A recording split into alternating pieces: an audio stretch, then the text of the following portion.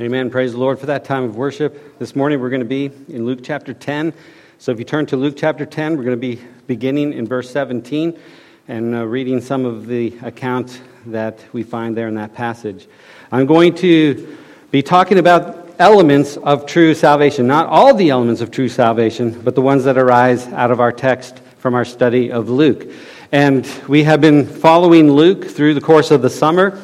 And this is the last message for now from the Gospel of Luke. We'll be turning to the book of Exodus beginning next week and beginning a study that emphasizes God's deliverance. So you'll want to be here for the beginning of our study there and all the way through the book of Exodus.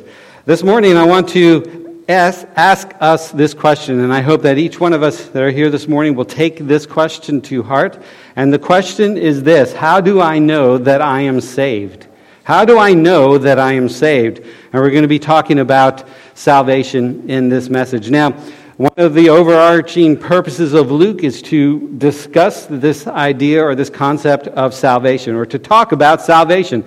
After all, as we have read a number of times, Jesus came to comfort those who mourn and to deliver those who are captive and to help the brokenhearted and so on and so forth. This is why Jesus has come, and this is the purpose for which Luke talks about the life of Jesus. And so we're going to focus on this idea of salvation.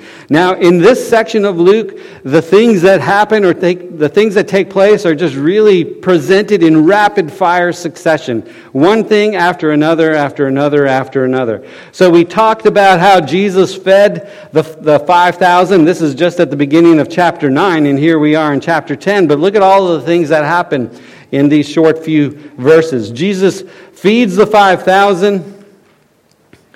We then have Peter's confession. Jesus laid out the cost of discipleship, and we studied that after Peter's confession. And basically, we saw in Luke chapter 9, verse 23, how Jesus says that to follow him, you must deny yourself, take up your cross, and follow him.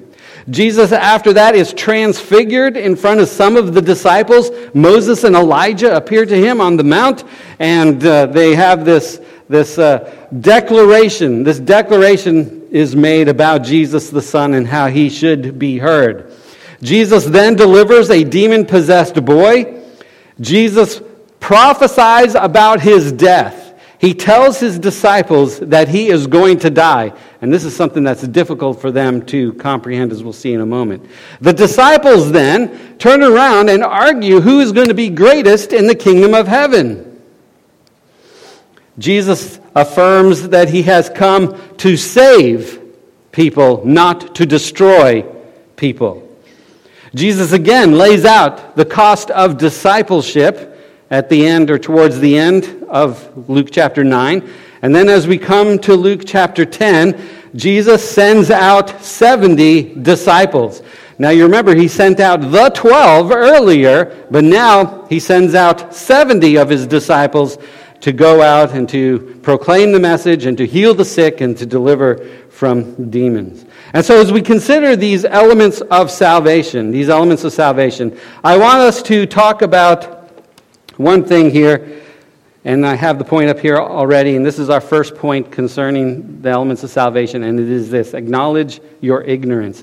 Acknowledge your ignorance. Now, this doesn't sound so great. Nobody wants to admit that they are ignorant or they somehow deficient in their understanding or knowing of things. None of us like to admit that. However, as we go through these verses, and many verses all through Luke, we see that on the part of the disciples, they struggle with understanding the right of things. They also struggle with the right way of doing things. They are just struggling one thing after another, and we see this come out. Let me just point out some of the things that we have seen just in these passages that we have studied recently. When Jesus was feeding the 5,000, before he did that, the disciples said, "Send them away." Do you remember that? Send them away so they can get some food to eat. So Jesus didn't want to send the people away, and that's the whole account there of feeding of the 5,000. When Jesus is transfigured on the mount and Moses and Elijah appear in a glorified form, Peter then says, "Should I set up a tent for you and Moses and Elijah?" Now, granted, I don't know what I would say if I was on the mount and I saw Jesus transfigured and Moses and Elijah appearing. And I guess Peter did the best that he could do and offered to make, little shelters for them. But that's really the point. He did not know what to say. There's an ignorance that he has on this transfiguration appearance that he experienced. After this, Jesus casts out a demon from the boy, but the man had brought the boy to the disciples first, and they could not do it, even though they had experienced when they went out with the 12, even though they had experienced the casting out of demons when they went out as 12, and even when they went out as 70, they experienced the casting out of demons. There's still this weakness or inability on their part to cast out this demon from the boy, and Jesus actually rebukes them for that. When Jesus prophesies about their death, about his death, he tells the disciples, he encourages them specifically, I want you to hear what I'm about to say and take it to heart. And even though he encourages them specifically, they cannot grasp what he means when he prophesies of his death. That was just not figuring into the equation in their minds. And it says in the account there, they were afraid to ask him to clarify or to explain what he meant. They were afraid to do that. So they did not understand about his death. They were afraid to ask for clarifications. When they're going along on another occasion, there was this man who was casting out demons in Jesus' name. And apparently he was successful in casting out demons in Jesus' name. But the disciples find out that this man is casting out demons in Jesus' name and that he is not one of the 12 disciples. And they rebuke the man and tell him to stop doing that. Jesus rebukes them for that. And then, and this is kind of a kicker, the disciples were kind of rough and tough kind of people. Some of them were anyways. The fishermen maybe especially. And so they go into this village of the Samaritans, and the Samaritans do not welcome Jesus like the disciples thought they should have welcomed him. And so James and John, they come up to Jesus and say, do you want us to call fire down from heaven and consume them? That's a little harsh, isn't it? Just because they didn't want to respond to Jesus. They didn't welcome him. And so this just shows what's going on in their heart. They're misguided. They're off. They don't quite get everything. They're struggling to understand. There's a certain ignorance about them, an inability about them. As they go with Jesus and as they hear and see what Jesus is doing, they are still walking in their ignorance. And this is really an important idea for us to consider because so many people today exhibit some measure of pride or just kind of pride in, well, I know about God, and I know some of the things that he thinks is right, and so on. There's this, what we know and think, it just kind of rises to the surface, and it clouds our judgment, and it causes people not to see clearly the truth about what Jesus is trying to do and what he's trying to say. And so we might hear comments from people, and I'm not talking about people who come to church necessarily, I'm talking about people that are out there at large, and we might talk to them. They might say, well, I believe in God, and they have some kind of favorable disposition towards God, but that's as far as it goes. Maybe they might say, well, I grew up in church, or they rely upon giving, money to a charity or whatever. They might say, well, I try to help people, and I'm not perfect, but I'm a pretty good person. Or they might say, well, my mom, she was a strong believer. My grandma, she told me about Jesus. And they might go and talk about somebody else that had a relationship with Jesus. And they just kind of bring it or port it to themselves somehow. They might say, I believe in God, but there's really no evidence in their lives. They don't go to church. They don't do anything for God. Whenever they're confronted with him, they're favorable towards him, but there's nothing else in their life. So there's this idea, this pride, well, I know how it works, and they kind of rest and rely upon works. But that is not good enough. That is not good enough. That is not the heart of what the gospel is. And so we have to ask this question, and I would invite you just to ask yourself this. So you die and you go to the gates of heaven, and you're standing at the gates. Now, this is not how it works, but just kind of imagine this as far as, understanding what God is looking for when He allows somebody to come into heaven. So you die and you go before the gates of heaven, and there God greets you, and He asks you this question: why should I let you in?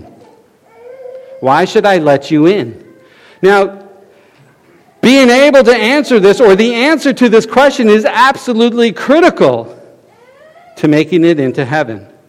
And we cannot stand at the gates before God and say, well, I'm a pretty good person, just nobody's perfect. Or I tried to be good, and I tried to help people, and none of these things that are based upon who we are and what we know and what we have done are going to warrant God to open heaven and to allow us in. Why should I let you in? Our only response to getting into heaven is a trust and reliance upon what Jesus has done for us on the cross. And when we respond to God, we say something along the lines, because I have trusted Jesus to forgive me of my sins, and I come to you in Him. That is the only way to enter into the gates of heaven. It is not on anything about what we think or what we know or anything that we have done. It is a complete dependence and reliance upon the work of Jesus Christ. He died on the cross. He forgave us of our sins. And it's because we have a personal relationship with Him that we are able to enter into heaven. Now, I cannot emphasize this enough, because anything short of that puts it off of Jesus and what He's done and puts it on us. And people have this idea that, they have a lot of ideas, as I went through just a short list. They have a lot of ideas of what it takes to enter into heaven. And none of those will get us there. It is only relying upon the work of Christ on the cross that enables us to enter into heaven.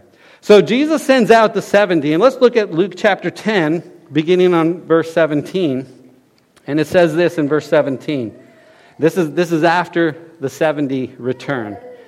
It says this: Then the 70 returned with joy, saying, Lord, even the demons are subject to us in your name.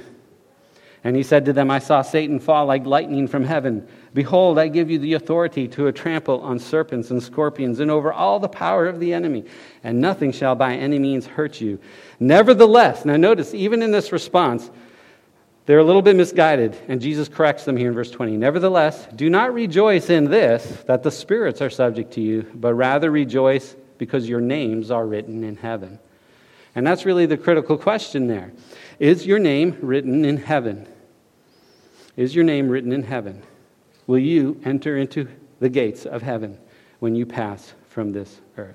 Now, who would not be excited? You go out, you're one of a group of 70, you're going out in pairs, and you're going through all of the places there, and you've come across demon-possessed people, and in the name of Jesus, you cast out those demons, and they actually get cast out. Who would not? That would be pretty exciting stuff, right? Is anybody with me on that?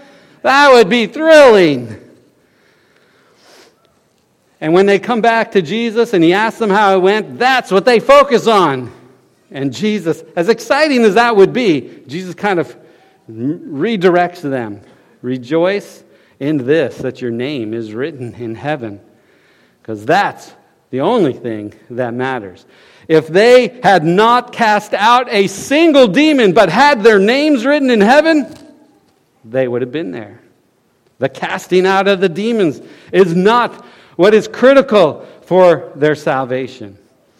And so there's this misguided, these misguided thoughts that we have that often will take our focus off what is right and true and important and put it on other things. And it is imperative for us when we consider our salvation that we come back and we look to Jesus, who shed his blood on the cross for our sins, that we look to Him and we trust in His work for us. In Luke chapter 10, beginning in verse 21, it says this: In that hour, Jesus rejoiced in the Spirit and said, I thank you, Father, Lord of heaven and earth, that you have hidden these things from the wise and prudent and revealed them to babes. Even so, Father, for so it seemed good in your sight. All things have been delivered to me by my Father, and no one knows who the Son is except the Father, and who the Father is except the Son, and the one to whom the Son wills to reveal him. Now, there's a couple of interesting points in this passage here, and it might startle us, because on the one hand, it says that God hides the truth from everyone who relies on their own ideas. That is startling. It is not just bad to think wrongly about things, but it causes God to resist us, to resist people, I should say, and to refrain from revealing these things to them. And so we see even towards the end there where Jesus says, no one knows the Father except the Son, and no one knows the Son except the Father, and to those whom he wants to reveal it to him, there is a resting on what God is doing for salvation. Our salvation comes by what God chooses to do with respect to us. That's God's sovereignty. But on the other hand, there is a part that we play. So if you are wise and intelligent in your own eyes, he will resist sharing the truth with you. But if you are humble, then he will reveal himself to you. And so there's this cooperative effort that I do not understand, but here it is, both in these passages. And we want and we plead and we go to the Father and we ask that he would move in people's hearts. But at the same time, there is a humility that must be displayed on their part before they can receive the truth of the gospel. We must humble ourselves before God. That is a part of the expression of our faith. And so we depend upon him, but there's humility on our part. And so this humility reflects the attitude that, God, I do not understand how all of this works. I do not have it right. As much as I might know, I just depend upon you to do it or to reveal it or to show it to me in my heart. That's what humility is all about. It is putting aside our preconceptions of God, and it is yielding to whatever God wants to show us as he wills. And so we must have that humility. And ultimately, our ignorance stems because we are sinful. We are sinful. It just comes right down to that. We are sinful. We have not a word to say before God at all. We are sinful. And the only thing that we can do is fall down before him and cry out for his mercy.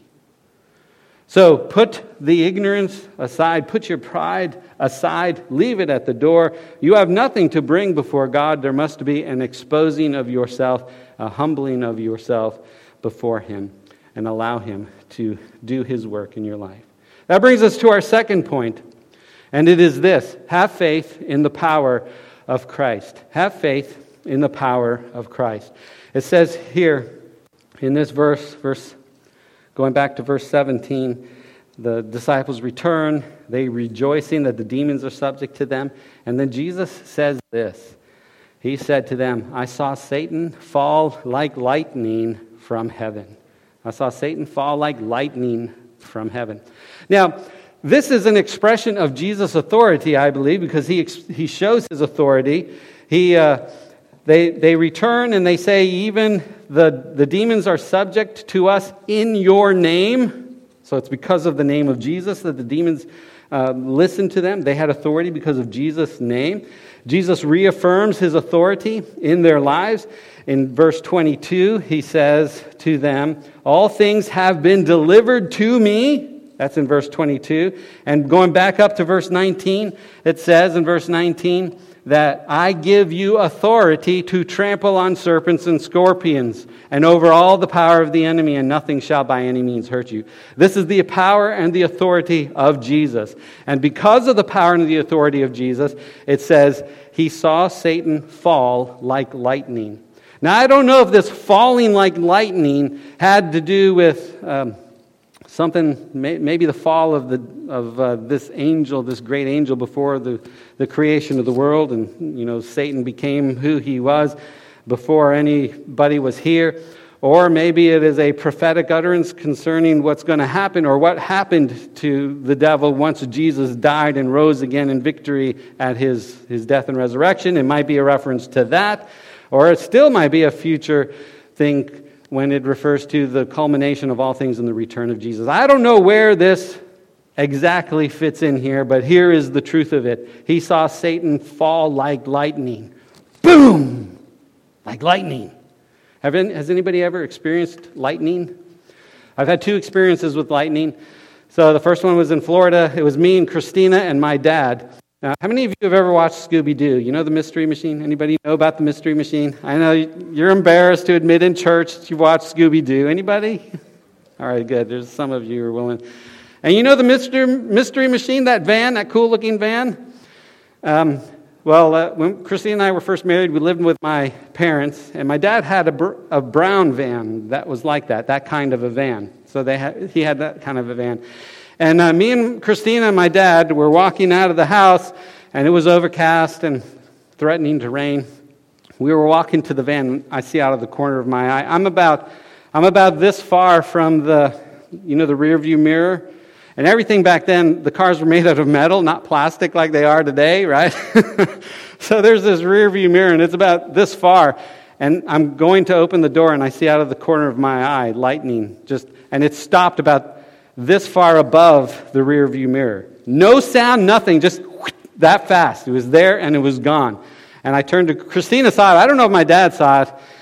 He was out there with us going to the van, but I don't know exactly where he was standing. But Christina was standing next to me, and she saw it too. And it was just, that was the closest I've ever come to lightning. Just this far above the rear view mirror there, sticking out, just came and went, just that fast.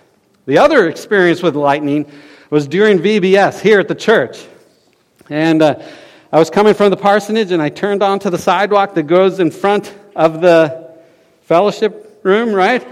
And so I'm like directly from right here, I'm directly over there on the sidewalk. And it was threatening to rain, and there was lightning and thunder. And boom, a bolt of lightning hit the top of our steeple.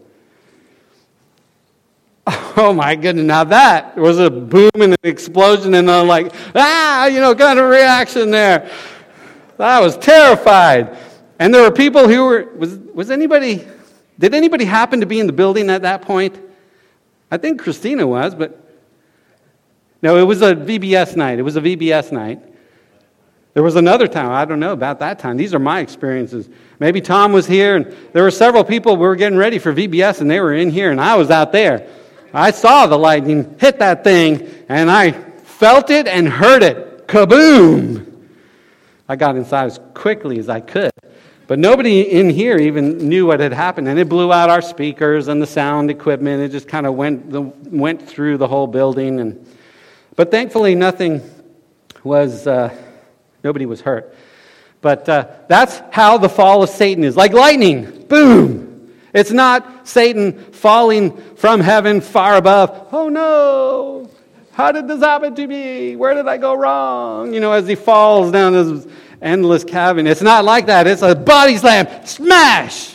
And the next thing he knows, he's on the ground. What happened to me? That's how he falls. That's the power of Christ. Jesus is no wimp. Even while he lived in a humble form, even in his first coming, Satan did his best to make him fall on several occasions and could not do it. And so we think about Satan oftentimes, and we think that he's this big, scary dragon. And to us, without Jesus, that is how he is. But before the Lord God Almighty, he is a sniveling golem.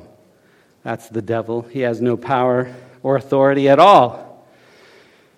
And so we must rely upon the power of Christ. It says in Hebrews, this is a great verse here. I want to go to the book of Hebrews at some point. Maybe after Exodus, we'll turn to the book of Hebrews. And I wanted to read this long portion here in Hebrews chapter 2. One of the verses says this. In verse 14, it says this. Inasmuch then as the children have partaken of flesh and blood, that's us, he himself likewise shared in the same, that through death that's through Jesus' death, he might destroy him who had the power of death, that is the devil. And so it's like the devil had us all in the grips of his hands of death, all of us. And Jesus went, by dying, into death and opened it up for us, causing us to have the opportunity to escape and to be delivered. That is the power of Christ. He has destroyed him who had the power of death, that is the devil. And so it behooves us to put our faith in Christ. After all, I mean, who am I? And what do I have to offer? Absolutely nothing. But what does he have? Everything. It is all his. It is all in his hands. Let us stop relying upon ourselves and let us put our faith in what God has done on our behalf. When Colin preached from the Gospel of Luke, he encouraged us to have faith in God, have faith in the sovereign work of God and in the mighty hand of God, in the provision of God. Help to have faith in him who did what he did on our behalf. And there's this great verse here in Romans chapter 8, verse 32, which says, and this is pretty powerful, he who did not spare his own son, but delivered him up for us, how shall he not with him also freely give us all things? How great is that? How great the work he has done for us. He opens his arms to receive us when we come to him in Jesus' name. So let us put our pride aside. Let us put our ignorance aside. Let us have faith in the Lord who has delivered us from our sins and from death. And that brings us to our last passage here. And I want to read Luke chapter 10, verses 25 through 28. And this is the emphasis here is on loving God. So in verse 25 it says, and behold, a certain lawyer stood up and tested him, saying, Teacher, what shall I do to inherit eternal life? Now there's the question right there. What shall I do to inherit eternal life? And he said to him, What is written in the law?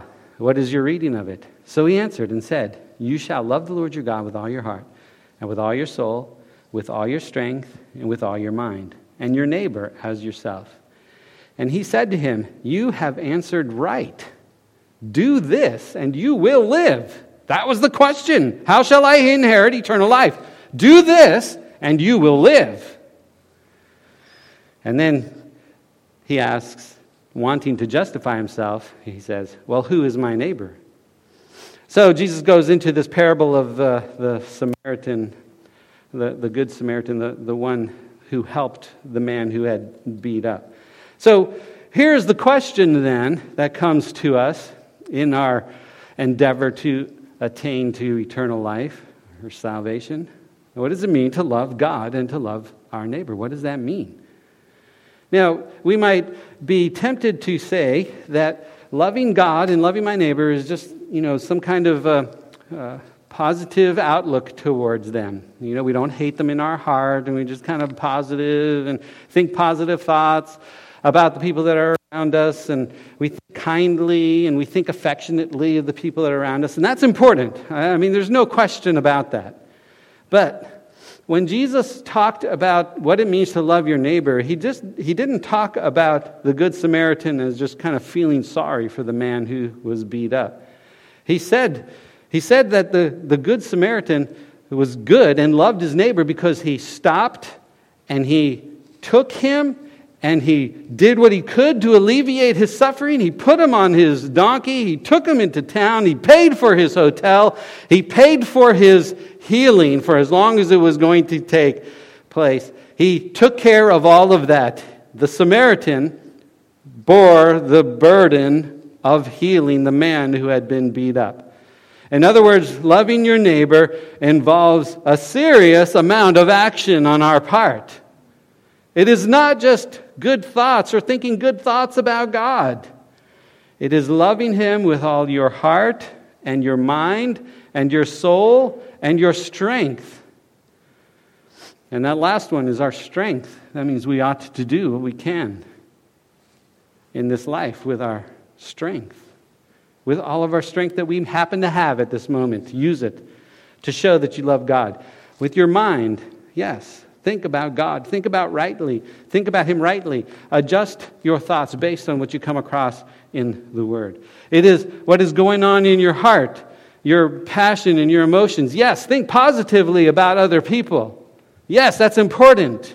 Take it all together, though, with your soul, your whole being. And really, this is kind of the heart of it all. Just take all that you are and show and demonstrate your love for God. It is more than just a kind thought or a warm disposition towards God and towards those that are around you. In other words, humbly serve God and your neighbor. Loving God shows itself in action. After all, that's what John 3:16 says, right? God is the perfect example of this to us. For God so loved the world that He acted. He sent His Son to die on the cross. And there's nothing less that is expected of us than to give ourselves to Him. Deny yourself, take up your cross, and follow Him. And if you remember, that means you're giving up your life to follow after Jesus. This is what it means to be saved. So do you want salvation? And I dare say there are some of you here that may not be saved this morning. And I implore you and I plead with you that you would take this to heart and that you would experience the salvation that comes only from God. Recognize your ignorance. Recognize your sin. Acknowledge the necessity of the presence and the power and the authority of Christ in your life, that He is your only hope.